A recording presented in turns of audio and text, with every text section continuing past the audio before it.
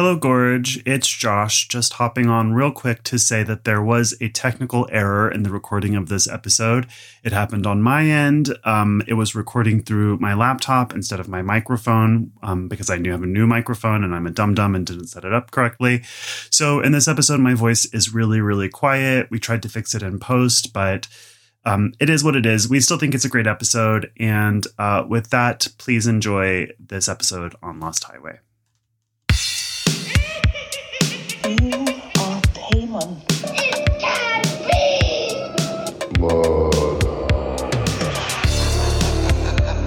You're going to need that now.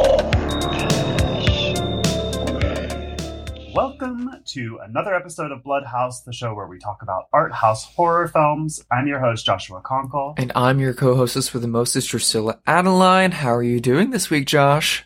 Oh, fine. Everything's good.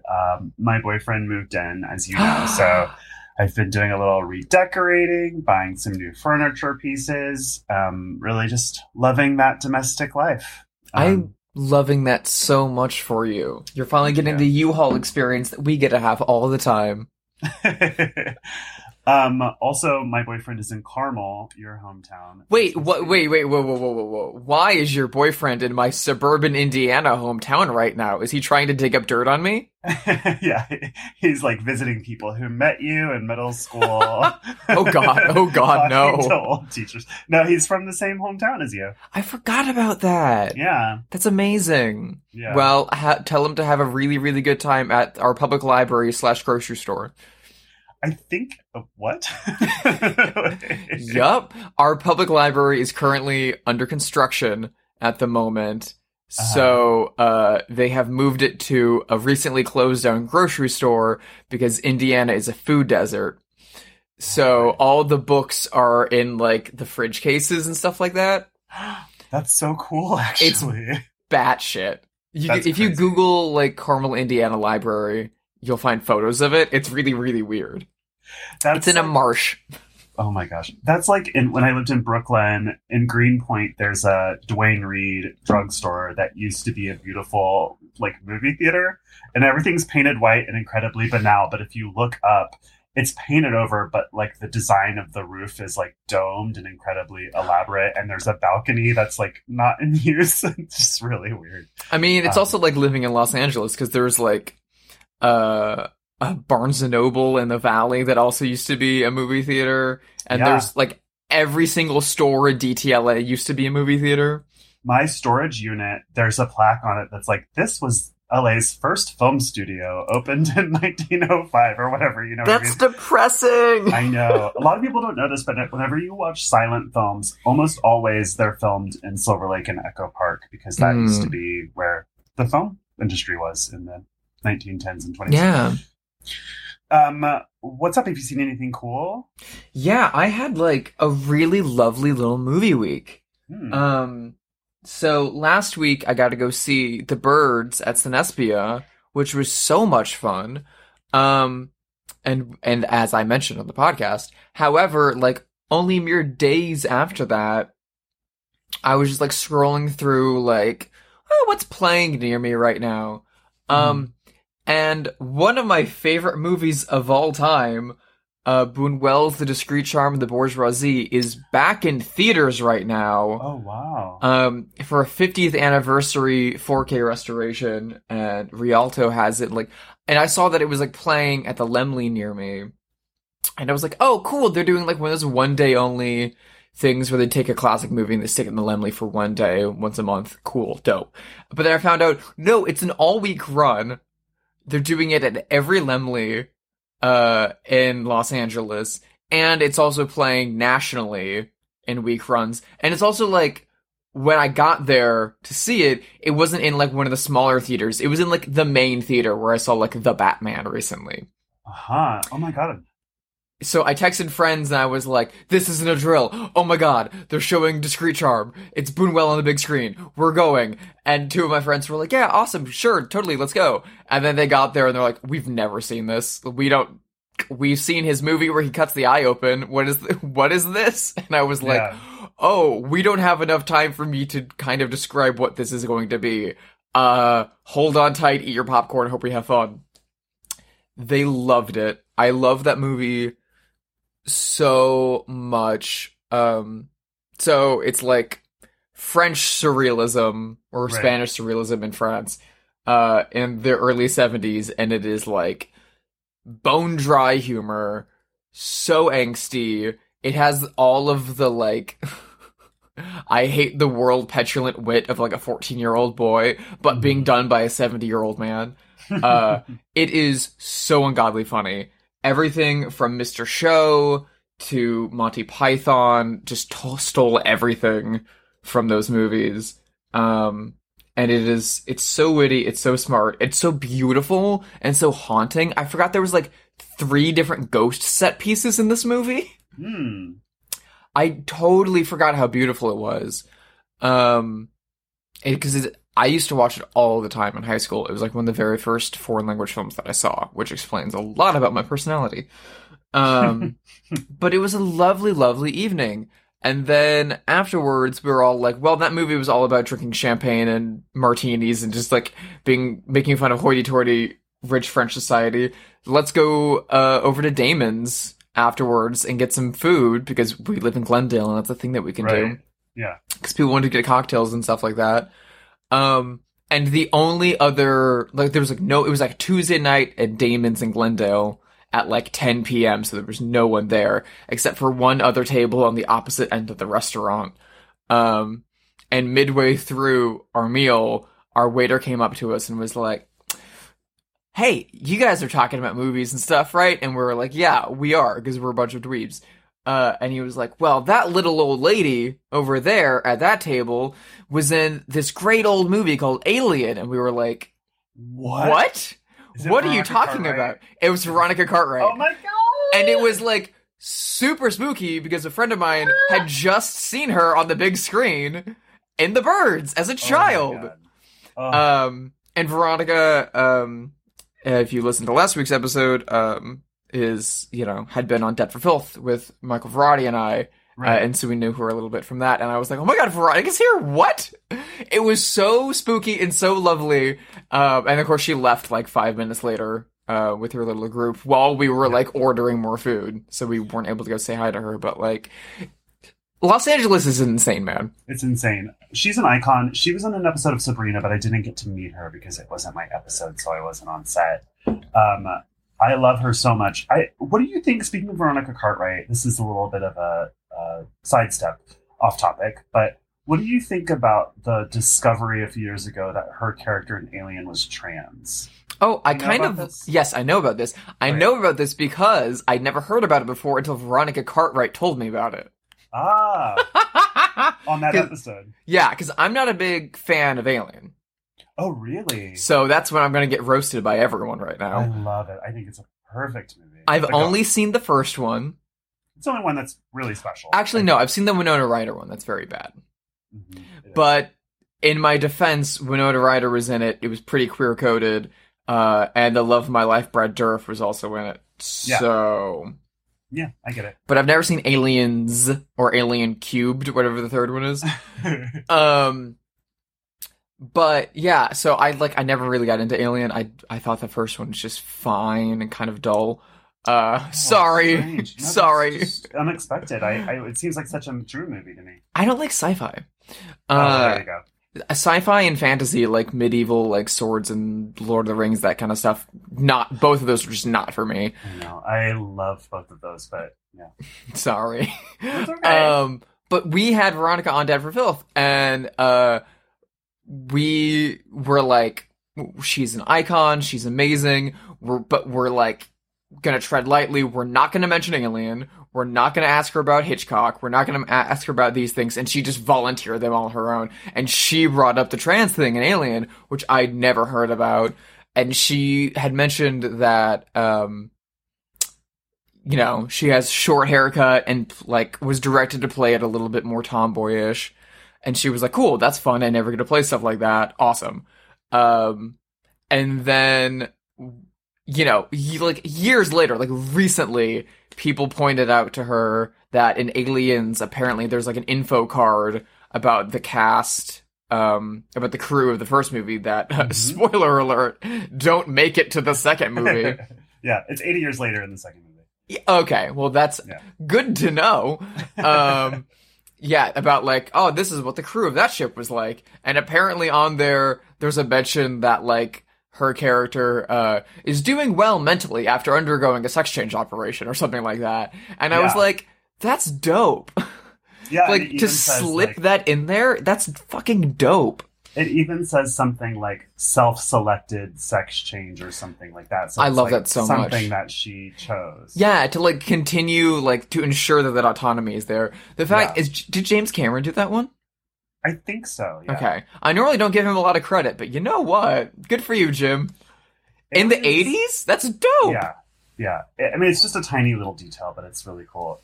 So Aliens is very different than Alien in that it's just like a full-on action blockbuster, and it's very well made, but it is about like, and it's got like Bill Paxton in it and stuff like that, but it's about the military going into that planet to like nuke it, basically. Is that the one that everyone's like, it's not a sci-fi movie, it's really a metaphor for Vietnam?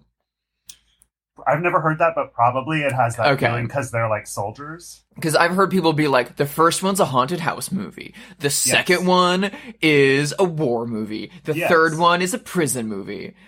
That's true. And I was like, a war movie and a prison movie are also movies I don't watch. You're not selling me on this. yeah. Yeah. So, I don't know. I love Veronica. I think she's the greatest. I also love her in Witches of Eastwick with her cherry moment. She's in everything that's good. She is just a seal of approval. Invasion of the Body Snatchers. Invasion of the Body 70s. Snatchers. Incredible. Yes. I mean, she's the iconic final image of that movie. Yeah. She is that movie. That movie has such a great cast. Oh my I god. love Jeff that movie. Goldblum and Donald Sutherland. Anyway. And that hot guy from The Brood and Black Christmas. I always forget his name. Art Carney. Oh, yeah. Yeah. Whenever he shows up in something, I'm like, oh, it's the guy from The Brood. Not Oliver Reed, the other hot guy from The Brood. Yeah. Anyway, while I was busy hobnobbing with celebrities and watching pretentious art house movies, have you watched anything of late, Josh? Oh, well, yeah, I have. I mean, this was a big weekend of new releases for horror fans because, I mean, what did we get? We got Prey. We got Bodies, Bodies, Bodies in New York and LA. We got Sandman on Netflix. We got They/Them. There are probably other things. But yeah, I saw Bodies, Bodies, Bodies yesterday. I texted you immediately after. I loved it so much. It's so dark and funny. It's so cleverly written and performed. Rachel Sennett, I think, is a comedic genius. It really nails the way that some like narcissistic people have stolen mental health and social justice language in order to like talk about themselves nonstop, because the characters are constantly saying like, oh, that's very triggering, or you're silencing me, or like using all of these very Twittery buzzwords. And it's just so funny and clever. And I loved it. I can't stop thinking about it. Mm-hmm. Yeah, I haven't seen it in theaters yet, but as some listeners may know, I designed the teaser poster for it. Mm-hmm. And so I got the opportunity to watch it months ago. I didn't finish it because I got annoyed because I were you hate annoyed? Pete Davidson. Oh, okay. So I got to a scene where like it was just Amandla and Pete Davidson like in like some like rich parents' office talking about stuff, and he was like, "I fuck like," and I was like, I'm crawling out of my skin. I need to turn this off. I get it. But I love Lee Pace. I think he's the hottest man alive. I love Rachel. Like, she is so funny. The female cast of this movie is so good. But it's also just like, I know so many of these people, and I hate those people in my life so much that this movie just like, it triggered me. It's so funny. It's very It's upsetting. so spot on and true to life. Yeah. And true to this cultural moment. And it's nice to see someone just eviscerate that. But, you know, this movie isn't making fun of quote unquote wokeness. It's not a conservative movie. It's just commenting on how some bad faith actors in progressive circles use these terms because they're narcissists and allows them to talk about themselves constantly. But the other fun thing is, like, it is also a whodunit, so you gotta watch them all, like, eat it. Yeah, and I will say it isn't really a horror movie as much as it is a whodunit. So it's more like Clue, which is one of the director's points of reference. It's more like that. Yeah, no, we got a lot of strong words from A24 during the building of the campaign. They were like, this is not a slasher movie. This is not a slasher movie. We cannot let people think that this is a slasher movie. And everyone's like, really the new A24 slasher movie. But they're like, it's a whodunit. It is Agatha Christie by way of Charlie XCX. Exactly that. And I don't think it's even interested in scaring people. No, it's not. The only horror comp I could think of, a lot of people were comparing it to Scream, which I think is way off the mark. Super off the mark, yeah. It's only like Scream in that it's cleverly written with snappy dialogue. Otherwise, not at all like Scream. But that's every 90s movie. True, it's true. Everything Kevin Williamson wrote. It did make me think of April Fool's Day a bit. Yes. Which is a movie I love, But that also might get into spoiler territory as to what's going on in the movie. Yes. Yeah. But yeah, it's not a slasher movie because there's a masked hooded figure running around the house. It is so much close. It's actually closer to giallo movies a little bit than slasher movies. It's kind of Bay of Blood-ish, or... Yeah, Bay of Blood is a really good call. Even with like the torrential thunderstorm, the whole movie. Yeah. Yeah, it's very goofy. And even though you brought up spoilers, I will just say for listeners who think that I spoiled the movie, this does not have the same twist as April Fool's Day. No. It would be very hard to spoil this movie, and once you finally see what's going on in this movie, you're gonna be like, oh, god damn it. It's so satisfying. It's very satisfying. Yeah, it's very fun. Also, I found out this week, speaking of Bodies, that I was nominated for a Golden Trailer Award for the teaser poster for Bodies. Oh my god, congratulations, so that's cute. Drew, that's Thank so you. Great. So well deserved. Thank you, What a talent.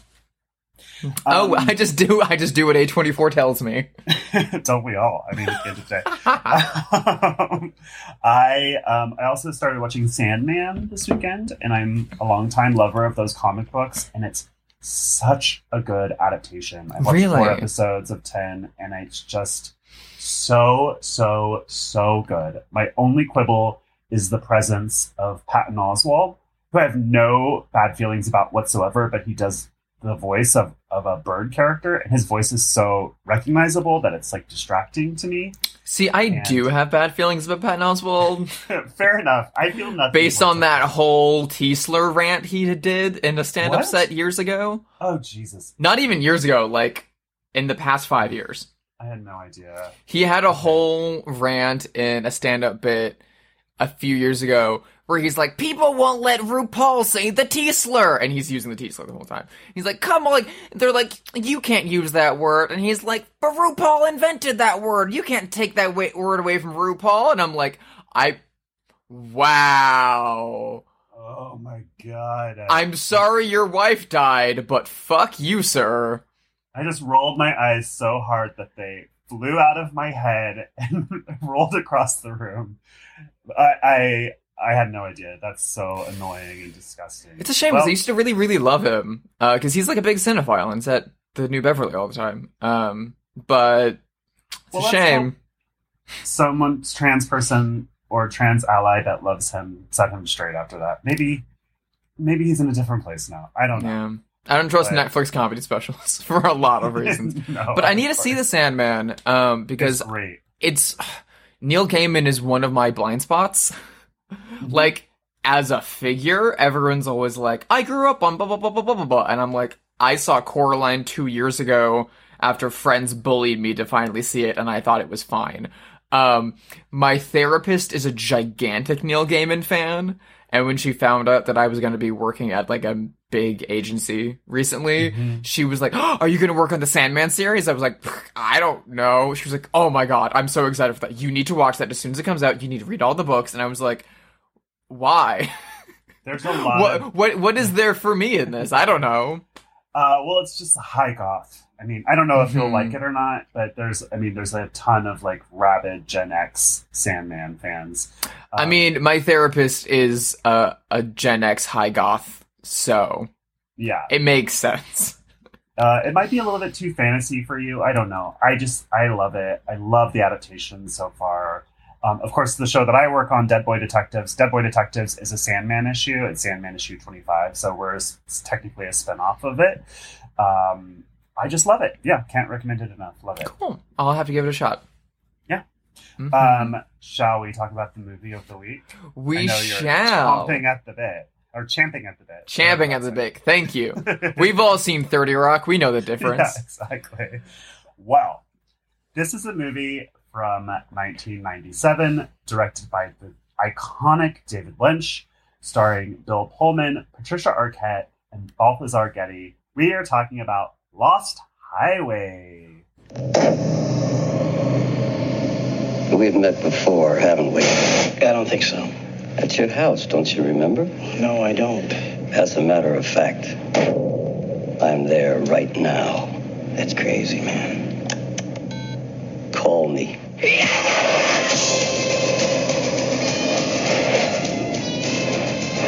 I like that. I think there's no such thing as a bad coincidence.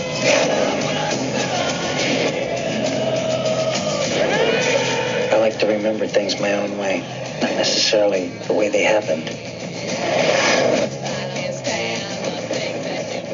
Cue 90s goth music. Yes. So, this is a movie, I think, that's considered by many to be David Lynch's worst film, or among his worst films. Whoa! Who the hell says that? Many, many people feel I've that never way. heard this. Really? Really? Well, it did kind of poorly at the time. I feel all of his movies tend to. I always thought that people considered Firewalk with Me his worst one, which is also wildly incorrect. Well, that's at the bottom tier too. I think Dune is down there as well. Well, Dune belongs down there, and I think he would agree. I haven't seen Dune. It's one of the. I think it's the only David Lynch movie I haven't seen, to be honest. But yeah, I saw this movie in '97 in the theater. I was 16. It was the first David Lynch movie I saw in the theater. I've seen all of them in the theater since, because it was just the first one that I was old enough to see. Mm-hmm. And I have to say, I really disliked it. I thought it was boring. I thought it was pretentious. And for years, all throughout art school and into my early 20s, I would tell people that I didn't like David Lynch because I found his work inaccessible and pretentious. And I grew up and I don't feel that way at all anymore. And so I was not excited to rewatch this. And I really liked it when I watched it this week. So look how much I've grown.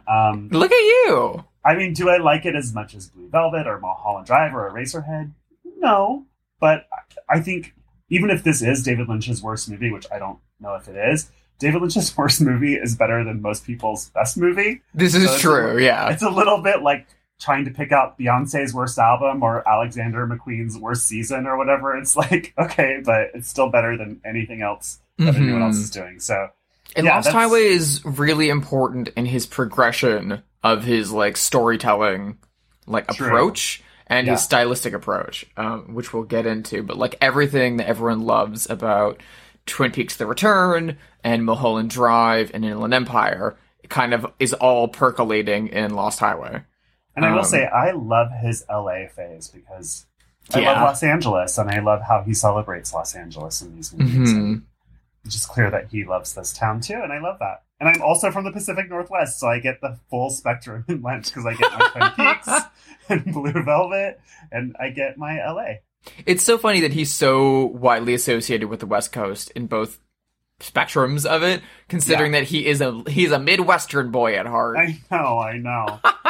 I love him so much. I'm so glad we finally got around to Lynch. You texted me not too long ago being like, I think it's time. It's time. We need to do David Lynch. And I was like, okay. And then comes to the question of, well, what's the horror David Lynch film? Every David Lynch movie to some extent is a horror movie. Mm-hmm. I believe. Including The Elephant Man and including Straight Story. But what's the scariest one and what's the one that reads the most as a horror movie? in my opinion, Inland Empire is the scariest movie, but I don't want to get into that can of worms right now. That 3-hour long half Polish can of worms right now. Also because I just saw it in theaters very recently and I was entirely too high. Oh God. So it's gonna take me a few years to get back to that one. But the two that immediately popped to my head as being scariest outside of that are Fire Walk with Me and Lost Highway. And Lost Highway is kind of having a moment right now because it's the anniversary. It's back in theaters, which tickles me pink. It's had a very long run in a lot of art cinemas across the country. I was able to see it at the Los Feliz 3 theater, part of the American Cinematheque, in advance of this episode to prep for it. It was announced it's getting a Criterion release in a few months. So, like, it's having a moment. And so I thought it was a really, really exciting one to talk about. And because, like you were saying, it is widely, under-discussed, we'll say. Yeah. I mean, secretly I was advocating for an Eraserhead episode, but I have faith that we'll get there eventually as long as we keep doing the show. Yeah, we'll definitely get there. Eraserhead is also one, like, Inland Empire, where I'm like, once every 5 to 10 years I can watch it.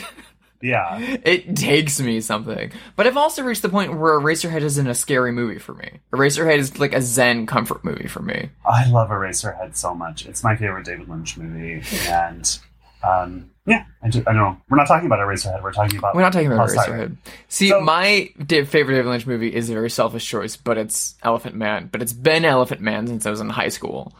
That movie is so beautiful. I'm due for a rewatch. I loved your art. Thank you. I have to keep reminding myself that happened because my brain wants to push it out because it was too traumatic to think about, like, that David Lynch has to approve of my art. Yeah. But anyway, so Lost Highway was also one that I saw in high school. Mm-hmm. I probably also would have been 17 when I saw it. Where was I? I think I'd definitely seen Mulholland Drive. I'd definitely seen Eraserhead, and I'd definitely seen Fire Walk with Me. I hadn't seen Twin Peaks yet, but I'd seen Fire Walk with Me, which was a fucking mistake. And I'd probably also seen Blue Velvet, maybe. I hadn't seen Wild at Heart yet. I hadn't seen Inland or Elephant Man or a lot of that stuff. And I also hadn't really, gotten most of his movies, or really, I was at a point where, I couldn't list a single Lynch movie as being a movie I liked, but I liked experiencing them enough that I wanted to see more and I wanted to get it. So it was this kind of thing that I thought, if I just watch more of his movies, then the puzzle will come together. Which sort of is the case, sort of isn't the case. You just kind of have to rewatch the same movie a few times, because they all work on different logic. And so when I first saw Lost Highway, it was the kind of thing of where, like you were saying, where I was, bored for a bit, and then I was fucking terrified, and then I was deeply confused, and then I finally settled into my confusion and was like, oh, okay, I'm having fun again, and then I was deeply terrified, and then the ending left me very, very confused, and so I didn't know what to do with this thing, because it was cool, and it was weird, but it was both, more entertaining to me than Mulholland Drive, or at least less frustrating than Mulholland Drive and Blue Velvet when I was a teenager. But it was also so much more inaccessible. Yeah. That felt odd. I eventually saw it again at the American Cinematheque at the Egyptian Theater when The Return was coming out. They did a whole series where they programmed his back catalog as double features, showed them on 35 with a B picture that would be thematically linked that wasn't his. So they did Wild at Heart with The Wizard of Oz. They did Fire Walk with Me with Lolita, which is 5 hours of rape and mental illness, and I do not recommend that double feature. I assume that's the Kubrick. Yeah, the Kubrick Lolita. Okay. Which is if you can make it through that gauntlet, it's two very good movies together, but it's also that is a lot of sexual assault happened to a lot of young women. It's not easy. But they were doing Lost Highway with, again, Boone Wells, That Obscure Object of Desire. And I really wanted to see the Boone Well movie. And I was like, well, I guess I'll rewatch Lost Highway. It's been a while. And wow, it had been almost 10 years, and then all of a sudden it just clicked into place for me. It just like sunk in immediately. I hadn't really thought about it in that time. I hadn't really done any digging or investigation. I'd gotten more into Blue Velvet. I'd gotten more into Mulholland Drive. I'd gotten more into Twin Peaks and like the way some of his worlds work and the way his kind of language of cinema works. And then all of a sudden Lost Highway just like locked into place perfectly for me. And it became one of my favorites. Yeah. Well, quick synopsis, such as it is with the movie. By such as it is. Bill Pullman plays a jazz musician in LA named Fred Ward, right? No. Fred Hamilton. Fred Hamilton. Thank you. Fred Ward is an actor. A jazz musician named Fred Hamilton who is at a glamorous Hollywood party with his wife, played by Patricia Arquette, when a weird and terrifying mysterious stranger approaches him. And this meeting, played by Robert Blake, who's truly terrifying, and this meeting sends his life into a tailspin. And then within this story, we get a separate story about Balthazar Getty as a young man who sleeps with a gangster's girlfriend, also played by Patricia Arquette. And these two stories run parallel to each other and are kind of tied together by this mysterious stranger and double casting. So Patricia Arquette plays the women in both stories. There's a gangster in both stories played by Robert Loggia. How do you say his last name? Robert Loggia. Yeah. Also, I have to retract. It's Fred Madison. Fred Madison, thank you. As in do the Madison. Do the Madison. Say, does anyone know how to Madison? Yeah, I mean, I don't know what else to say about the raw plot of this movie because it's so weird that you really... And we don't want to do spoilers either. We don't want to do spoilers, but it's so hard to talk about this without doing spoilers. People have been commenting that we spoil movies, so we should try a little harder, I think. Well, I think there's no way to spoil a movie other than to have your own reaction to it. But this one's almost impossible to spoil because, like, whatever. But yeah. When I saw this movie, so going in to watch it this weekend, I remembered literally nothing about it except for vibes and Robert Blake's character, who is so terrifying. You will never forget that character. Yeah, I had nightmares about him too. Which only gets scarier when you find out that Robert Blake, only a few years later, murdered his wife. And died in prison, I believe, right? Yeah, which is... Both of those things are very close to this movie. Yes. The way he murdered his wife, too, is also super close to the way that someone gets murdered in this movie. And the whole, like, you know, in prison until death is also very close to something in this movie. Yeah. Oh me, oh my. So when we meet this mysterious man, Fred is at a glamorous Hollywood party with his wife, and Robert Blake's character, the mysterious man, comes up to him, and he's bald with like a face that's painted kind of white, like an old. He's not bald. He has hair. It's very short. But he has he's very short hair. He has a very, very pale face, and he has no eyebrows. Yeah. And the no eyebrows is always how you know someone's sinister. It's like that in drinking milk. You're like, what's something wrong with you? But I can't pinpoint it. So this man comes up to him at a party and says, "We've met before," and Bill Pullman's like, "I don't think so." And then Robert Blake is like, "I'm at your house right now," which doesn't make any sense, of course, because he's here at the party. And then Robert Blake hands him his cell phone. And he's like, "Here you go, call your house." And so Bill Pullman does. And then Robert Blake answers at his house. And so he's talking to Robert Blake at his house and at the party. Oh, and I forgot to mention, someone's been filming his house and leaving VHS tapes on his doorstep. So maybe this is the person who's doing it. He doesn't know. And it's truly terrifying. It's like one of the most uncanny, creepy scenes ever. I mean, the videotapes alone are super creepy because it's like a progression of 3. They start they get one, and it's like, oh, it's someone to film the outside of our house. They get a second one, and it's that the camera goes into their house and then like follows along the hallway into their bedroom. But the creepiest thing, even more than that, is the camera's not like at person height and like bobbing up and down with footsteps.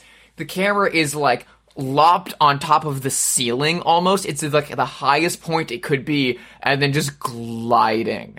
It's just like, it is so and it's so high up that it's looking straight down. So like, there's no feet. There's no like, how this camera is moving is truly a mystery, and it's totally horrifying.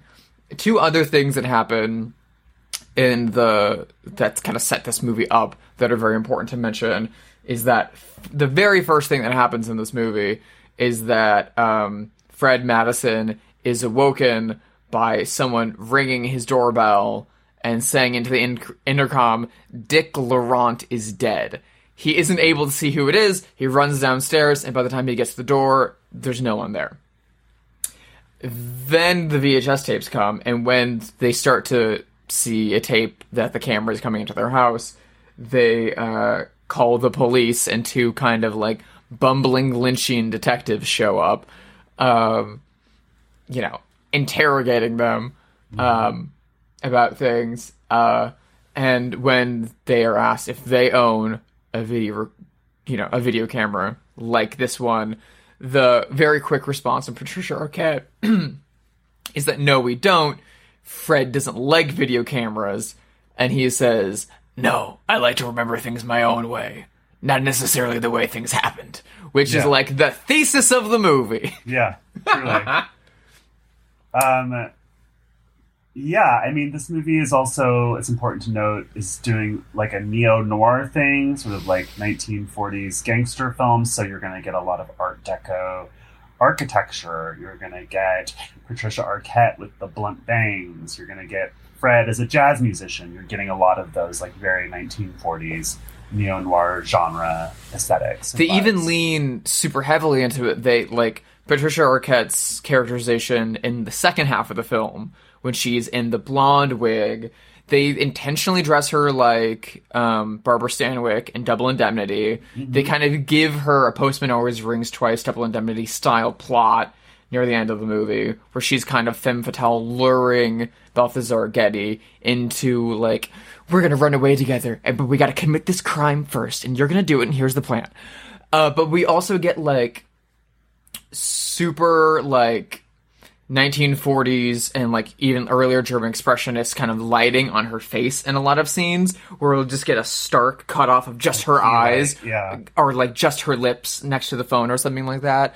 But then we also get like more, honestly, the 90s is a really interesting point for Lynch, because this and Wild at Heart are his most like cineliterate movies ever, that he's like baking in actual references to other movies, because he doesn't really watch that many movies as like he saw movies growing up, and then he watched movies when he went to AFI, and he has not watched a movie since like the 70s.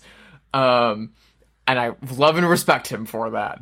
But for this movie and Wild at Heart especially with the Wizard of Oz homages, and I should also mention that Lost Highway is an original script written by Lynch and the Wild at Heart author, Barry Gifford. Right. Only time he's done that other than working with Mark Frost in Twin Peaks.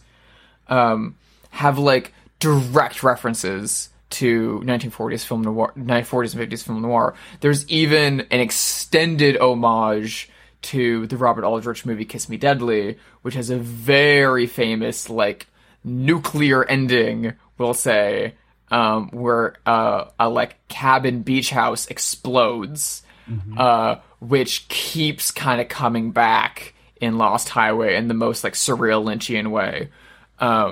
And you know, Robert Blake was also famously in Cold Blood, the adaptation of the Truman Capote novel, and Robert Loggia obviously has a big gangster past. So we get a lot of Lynch kind of living out his film noir fantasies, especially in the second story part of the movie. Because the second part feels just a little bit more artificial. than the rest.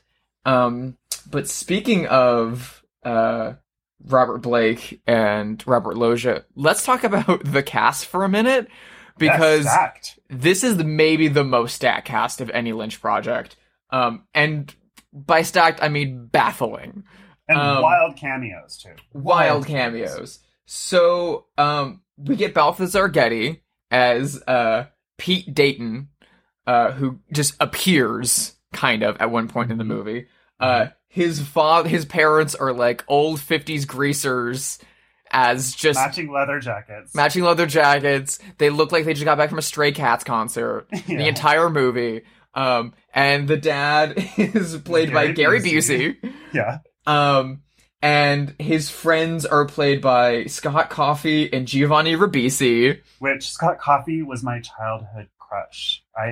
That is very specific. I know, isn't it so specific? But I was so into him when I was a little boy in the 80s. And he's not like a super well-known actor, and never was, but I just was into him. What sparked that? Where did this come from? He's in Ferris Bueller, but only has like one line, and he's so hot. He's in the classroom when the teacher is taking attendance. And then he has like a big role in this Julia Roberts 80s movie called Satisfaction, where she's in a girl band, and he's I know you love Satisfaction. Okay, that makes sense. And I was in love with him. And he's also in Tales from the Dark Side, the movie from the 80s too. Oh yeah. Yeah.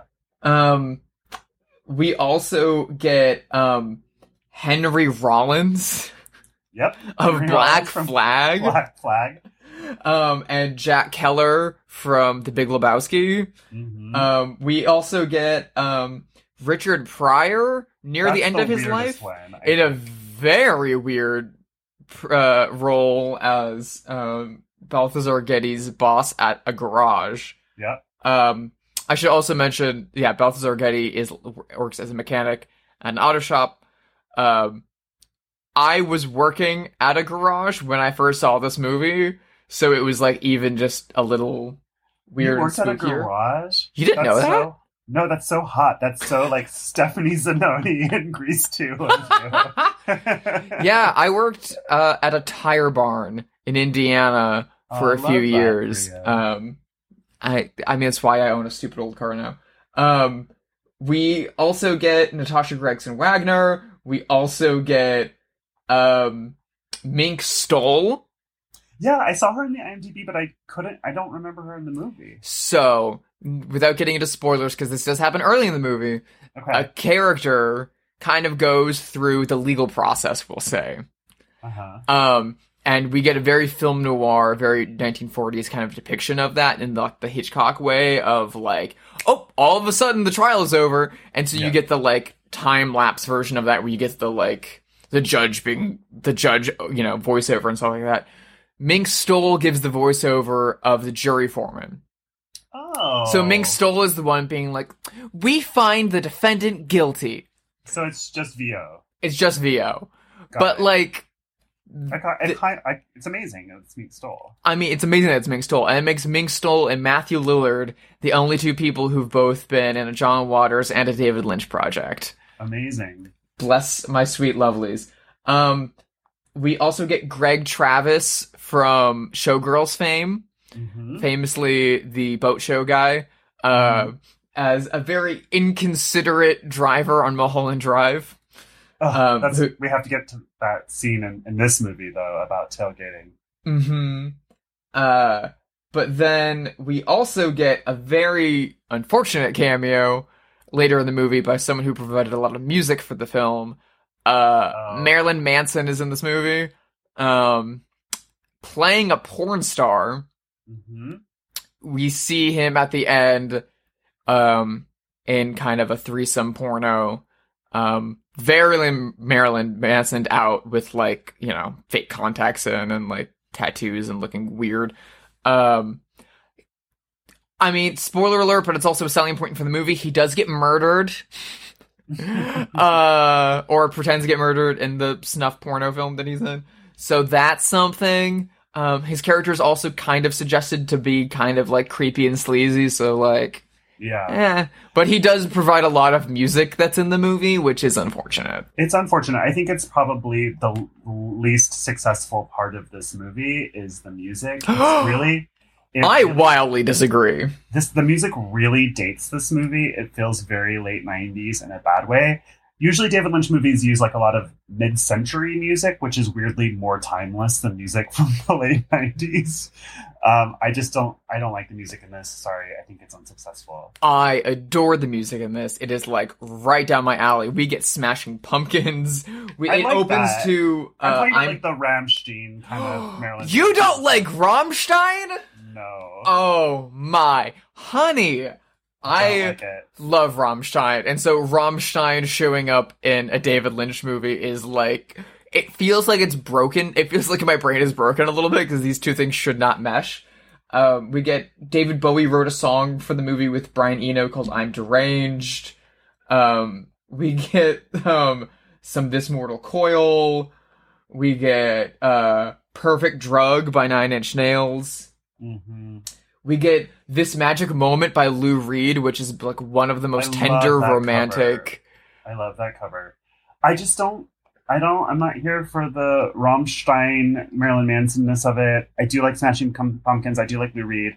I just don't think it fits this movie, and it makes it feel dated to me. I think it fits like a glove. I think it's really, really cool. It reminds me a lot of how around the same time Martin Scorsese made Bringing Out the Dead with Nicolas Cage and Patricia Arquette. Mm-hmm. And that, like, Scorsese's well known for, like, wall-to-wall music, and using a lot of good stuff and being friends with, like, the Rolling Stones and the band and shit like that. But all the music in Bringing Out the Dead is, like, The Clash, and, like, it's his most, like, punk soundtrack. And I love. I love punk. And people were like, that's weird. And I was like, it makes sense if you know the dude. Yeah. But I think the Rammstein music in Lost Highway works beautifully and perfectly, and it's such a great way of him conveying this kind of agitated terror in the final part of the movie, while being a bit more subtle with his visual language. And kind of really, really getting... It almost feels like a Rob Zombie movie in parts, and I love that. I love that you're able to get there. Henry Rollins had a podcast for a little while. Which was great. I love him. He's so smart and clever. He's so smart, he's so clever, he's so sexy and hot and super cool. Yeah. And he mentioned when being on the set of Lost Highway, because he was on it for like all of 2 days probably. He plays a guard. He's in it for like a few scenes, and he's great. But he mentioned how on set, everyone respects Lynch. Everyone's kind of very quiet and like respectful of the process. And when you're on set, it's a lot of very long takes, and it's a lot of quiet in between takes. And he likes people to like really kind of wait and draw their lines out and stuff like that. But he was saying that as soon as Lynch called cut off of his megaphone over in the corner, that he would immediately yell into the megaphone, "All right, cue the music," and then would like blast Rammstein as loud as possible on the set in between setups so that people could kind of get in the mood of the music. And Henry Rollins was like really weirded out that Lynch would be playing this stuff, and he went up to him and he was like, "Isn't it kind of loud?" And he's like, "What are you saying? It's great. I love Rammstein. 9 Inch Nails. I'm so into that right now." I love, like, David Lynch getting super into that kind of music. I mean, like, I love the story about him famously walking out of a Bob Dylan concert because he was too high.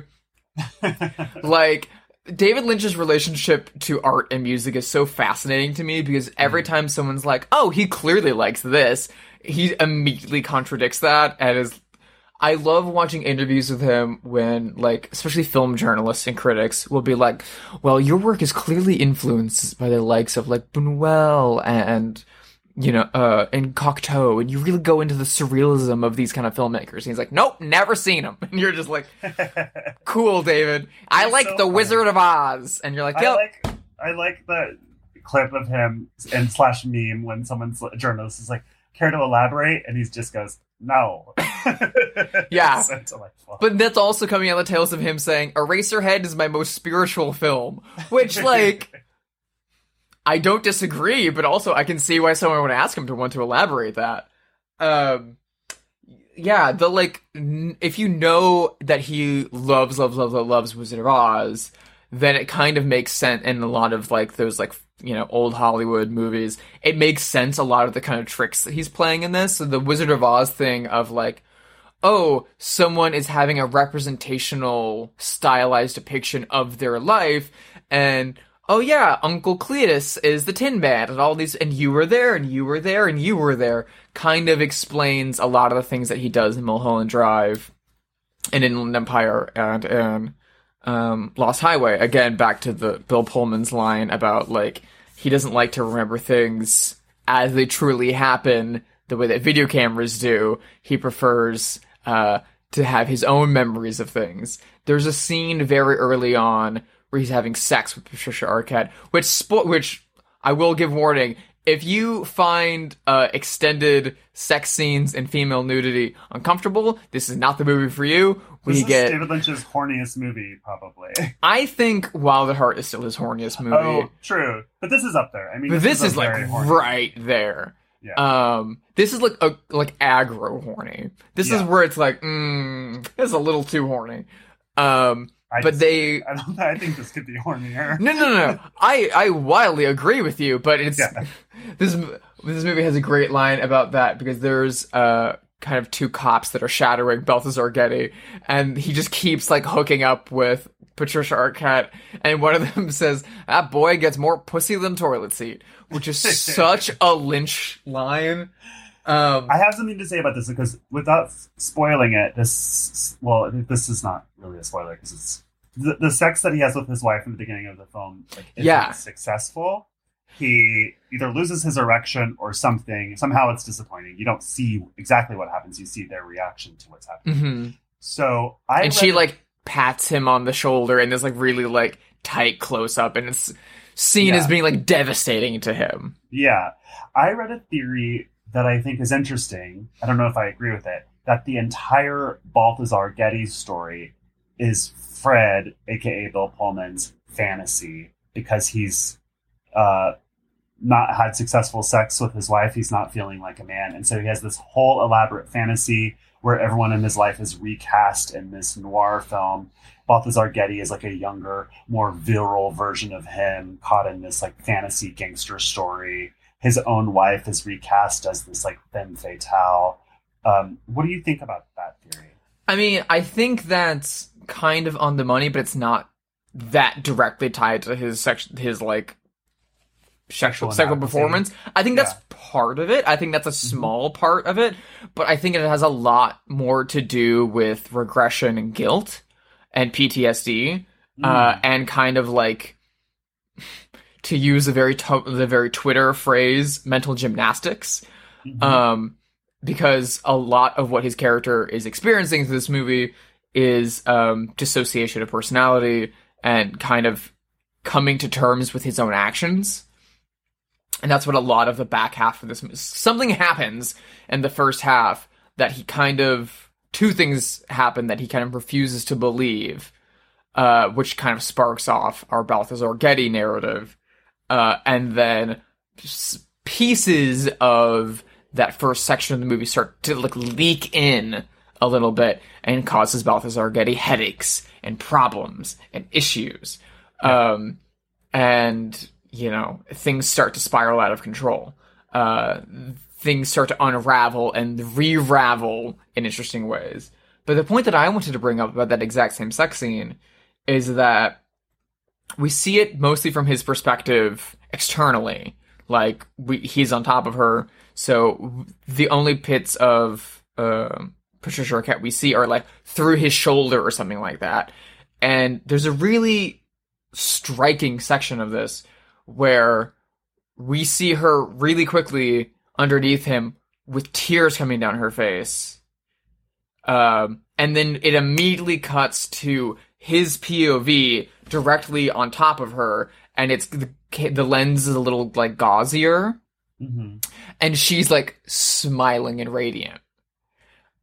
And that says so much about both this character and the, like, tricks that this movie is going to be pulling, about perspective and about reality. And it is so fucked up and gross, and it makes my skin fucking crawl watching that. The idea that this woman is, like, uncomfortable, emotionally compromised, and potentially in pain, and the only thing that this man can see is his fantasy, like, smacked on top of her, is painful.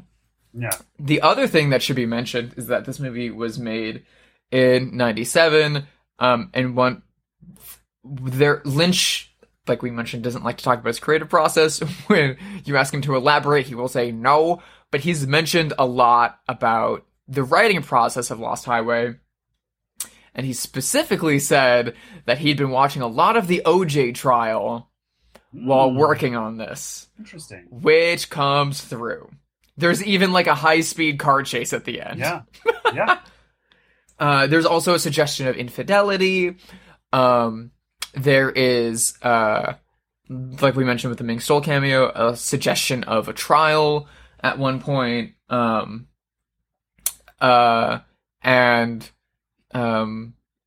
You know, this idea of spousal abuse is kind of, like, rampant and continuous throughout the movie in a lot of different ways. Yeah. When we first meet Balthazar Getty, we don't know where he's been, and he's kind of been in a fugue state. He doesn't remember anything until, like, the moment he's currently in.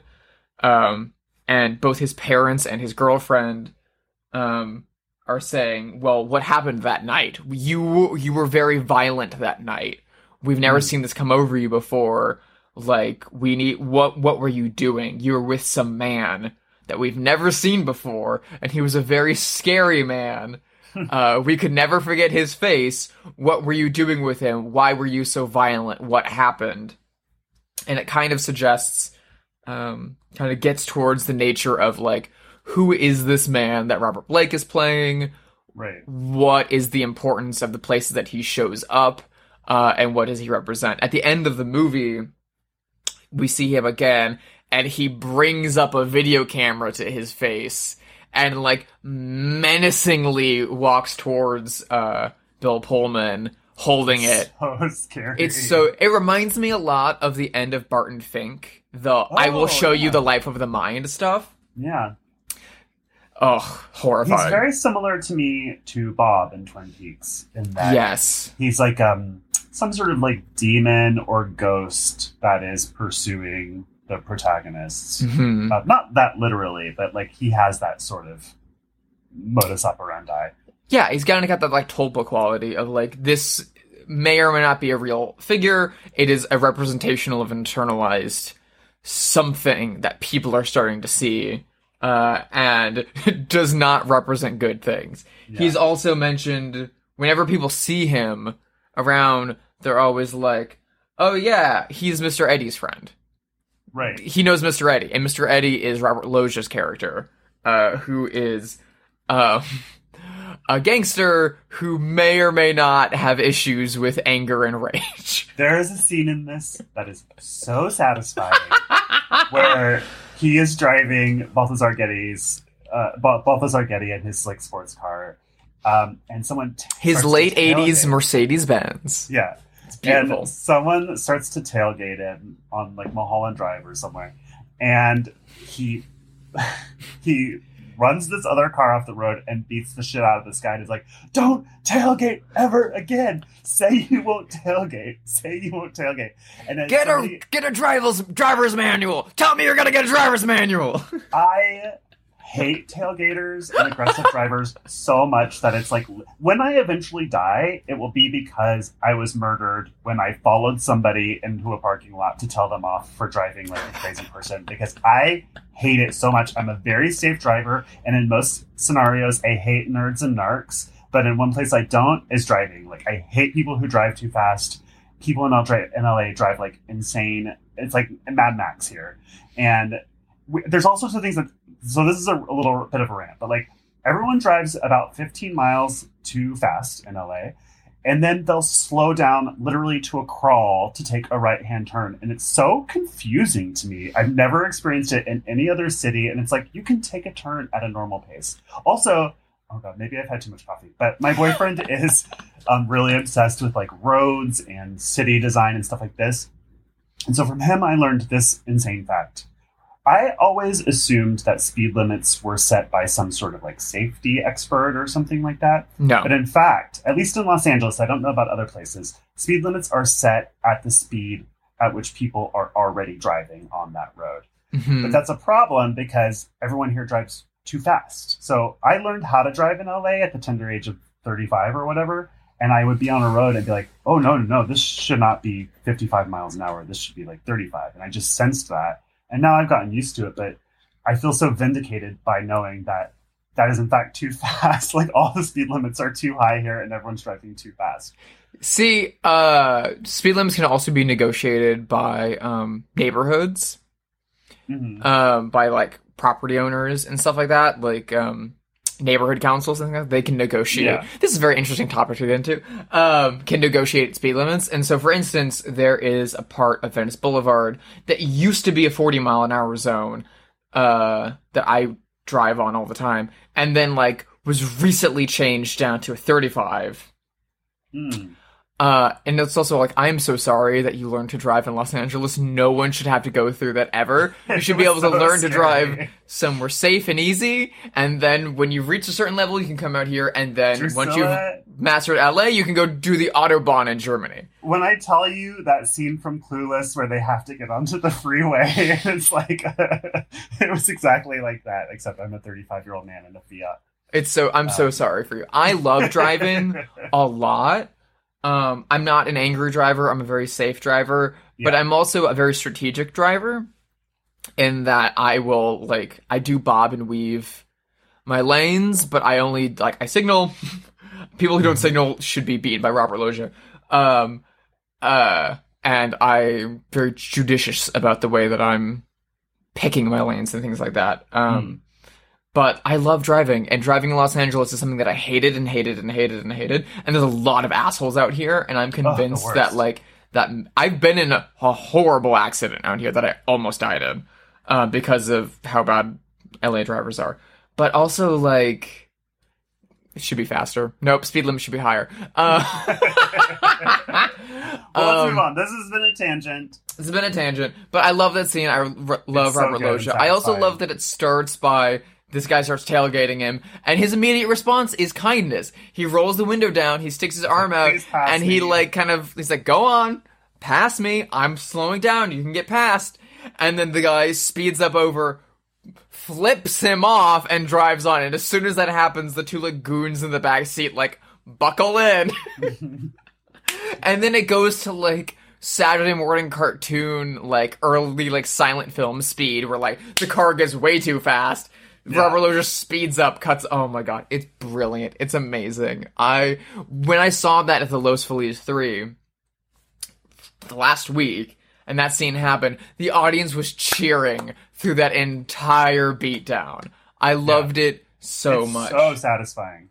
After we saw the movie, a friend that I took to it, who's a gigantic Lynch fan, she's seen all of his stuff multiple times, confessed to me afterwards that she'd never finished Lost Highway. That every time she'd go to watch it, and she was very ashamed of this, that she would only get to certain parts of it and then nod off. Because if you haven't seen this movie before, the first bit is very slow, and it's frustratingly slow. Once you've seen the movie and you know what's going on, it moves at a better speed, but it is very frustrating at the beginning. So she'd never finished it until that moment. And immediately after, we went to go get food with some friends, and she was like, this is better than Mulholland Drive. This is better than better than Blue Velvet. This is one of his best movies. What the hell? And I don't disagree. I love Mulholland Drive to pieces. I think it is brilliant, but I think Lost Highway really sets up a lot of the ideas that he does in his later movies Yes. here. Like, all of that, like, Blue Velvet, Wild at Heart world of, like, we're very throwback, but we're pretty linear narrative and things are gonna get weird, but it kind of, like, has an internalized logic. He gets... Twin Peaks and Fire Walk With Me really let him get a bit wider in his scope and his storytelling. And it's kind of crystallized in Lost Highway, and then experimented with further in Mulholland Drive, and especially in Inland Empire and Twin Peaks The Return. And so I think this is a really important, like, junction for him. Like, Agree. to see that progression, like, a lot of it is happening here. In the same way that you can kind of watch that happening in Almodovar's career in the 90s, where, like, Absolutely. Atame and Women on the Verge happened, and then how did we get to All About My Mother and Talk to Her? Well, we have Kika and we have Flower of My Secret and Live Flesh happening in between. Just no one saw those movies, and those are really, really important for the ideas. I think Lost Highway is great. I love the Arquette sisters so much. R.I.P. Alexis. I love Rosanna. I love Patricia. Seeing her in this is so beautiful. She plays her two parts amazingly. They are two completely independent and distinct characters. And honestly, like, I know Balthazar Getty is only known for, like, his Lord of the Flies movie and being stupid rich. He's great in kind of that, like, early Charlie Sheen, we couldn't get Skeet Ulrich. He was busy shooting Scream. Who else do you got? Kind of way. He's that very, like, 90s actor. Another person that I had a big crush on, because this movie's been forgotten, but I was so obsessed with this movie when I was like 12, called Where the Day Takes You, starring Dermot Mulroney, Laura Flynn Boyle, Sean Astin, Will Smith in his first movie, David Arquette, and Balthazar Getty. And it's a movie about homeless teens in LA, and Balthazar Getty plays like a 15-year-old gay escort. This is like a huge crush on him. All of your favorite things. I know. A super 90s cast about teenage runaways and delinquents? I know. Is this a Joshua Conkle film? It was a Joshua Conkle film. Unfortunately, the soundtrack is pretty bad. It's all Melissa Etheridge and Guns N' Roses, which are two artists that I'm like, whoa, about. Well, I like Guns N' Roses. I like Guns N' Roses too, to be honest. But yeah, in fact, after watching this, I Googled Balthazar Getty 2022, and he's still hot. Holy shit. He's silver hair. He's still hot. Fox. Like, yeah. Oh, gorgeous. When he shows up in Twin Peaks The Return, my jaw hit the floor. I was like, ooh. That yet. I need to watch that. Joshua! I know. He is... Twin Peaks The Return really is just like a greatest hits of Lynch actors, because it's like, okay, well, Balthazar Getty's back. Here's Naomi Watts. Here's Laura Dern. Here's Matthew Lillard for some reason, giving the best performance of his life. Like, but it's no amazing. Audrey Horne, I hear. No, Audrey Horne's there. Oh, she is? Okay, great. She's in 2 episodes. Okay, good. Her character's not in a good place, but she's there. Well, that's all I need. I just need my Sherilyn Finn fixed. Sherilyn Finn is there. Yes. Well, listen, I think it's time to play our favorite game, the game where we speculate wildly whether notable figures have seen the feature. Have they seen it? I'll go first. I have someone. He's in the movie. Do you think Richard Pryor saw this movie? So I have a lot... every time I think about Richard Pryor, and especially when I watch Lost Highway, I'm always like, Richard Pryor was dead by 97. This is not true. Richard Pryor lived quite a little bit longer. But in my brain, I'm like, yeah, he just, like, died in the early 90s, right? No. So whenever he shows up in this, I'm like, oh my god, Richard Pryor's ghost! So he probably saw it. He probably went to the premiere. I have no idea what Richard Pryor made of this. I assume he liked it. Like, man had taste for days. No idea. And like, as we don't know anything about Richard Pryor, really. He's like a little bit before my time. Very good stand-up, very funny. Set a house on fire, got clean. He made a really, really great movie about himself it's like a biopic about a stand-up comedian that he directed and stars in, and it's really, really, really good. He had a relationship with Marlon Brando. Like a sexual relationship? Yep. Oh, wow. As has been recently. I don't know if it was a relationship as much as maybe they definitely hooked up a few times. Yeah. Which is fascinating to That's me. a I delight to learn. need to know more about that. But yeah, I always, like, I grew up being exposed to Richard Pryor from, like, he wrote Blazing Saddles, all the Mongo stuff. Yeah. And I love all of, like, Silver Streak and Hear No Evil, See No Evil, and, like, all of those movies that he did with Gene Wilder. And then, you know, Car Wash and stuff like that. I didn't really see his stand-up until later. I mean, I love him, and he's great. He's, like, really, really, really essential in knowing a very specific kind of era of comedy. But he's so baffling in this movie. I have no clue what he would make of Lynch. I assume he liked it, and he liked Lynch. That's why he's in this. Like, part of the reason that this movie has such great and wild cameos is that this movie was 20 years after Eraserhead. Mm-hmm. Like, exactly. So this is the point where, like, he's not casting young Laura Dern and Kyle MacLachlan, and they're like, golly gee willikers, who's this new David guy in the scene? He made The Elephant Man. That sure got Oscar nominations. We'll work with him. It's not that anymore. It's like, people have seen Twin Peaks. People have seen Blue Velvet. People have seen Wild at Heart. He, like, had cult status for the first time while making this movie.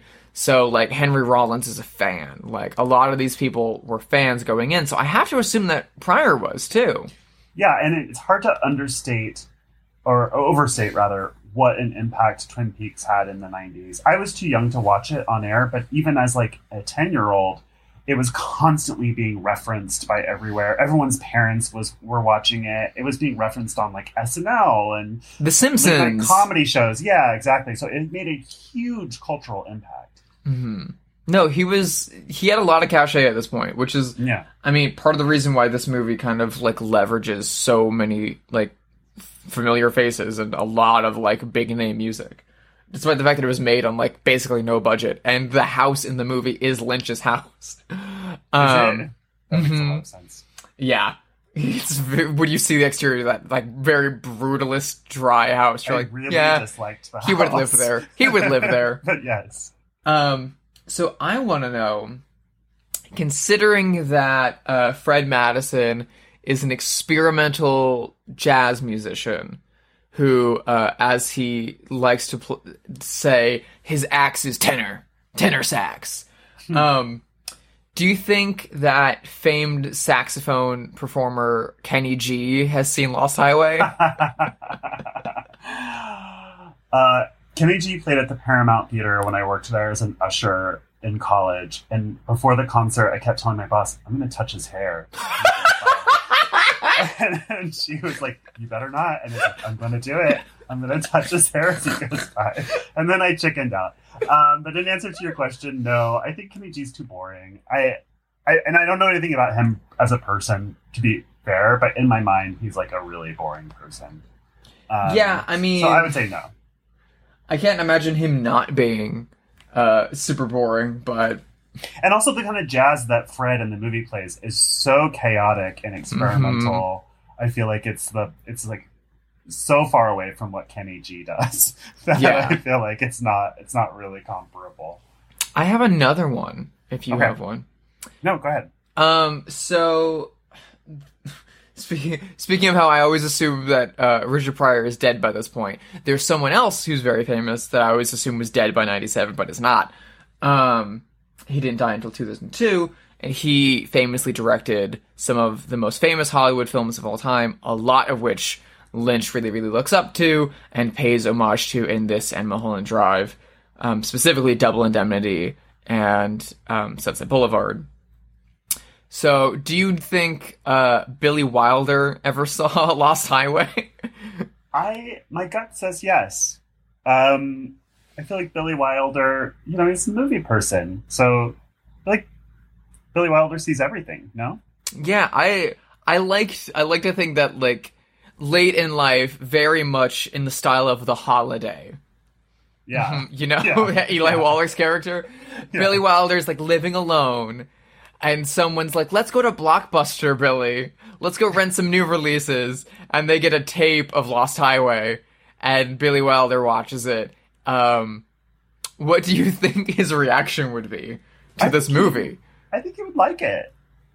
Do you disagree? I think Billy Wilder would fucking hate this movie. I think the incredibly explicit sex, I think the, like, direct visual references to his movies, and the Rammstein, and, like, the pace of the beginning, I think he would hate it. I think he would hate it. I think he would think he was an insult. I think he would think Lynch was unoriginal. Billy Wilder was also famously a bit of a cunt. Like, he said some really gross things about Marilyn Monroe.